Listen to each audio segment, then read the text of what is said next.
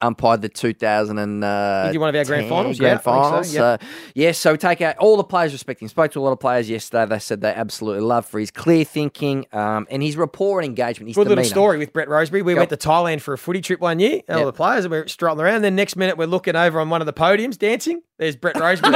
He was also on the footy trip. So we've bumped into an umpire and had a bit of a night out with Brett Rosebury all those years ago. So even umpires go out, Kath, and have a good time. Good on you, Brett. Congratulations. They do have a life outside of umpiring. We can confirm that. He would have said, play on! Play on! Oh, JC. Sorry. You should be a comedian.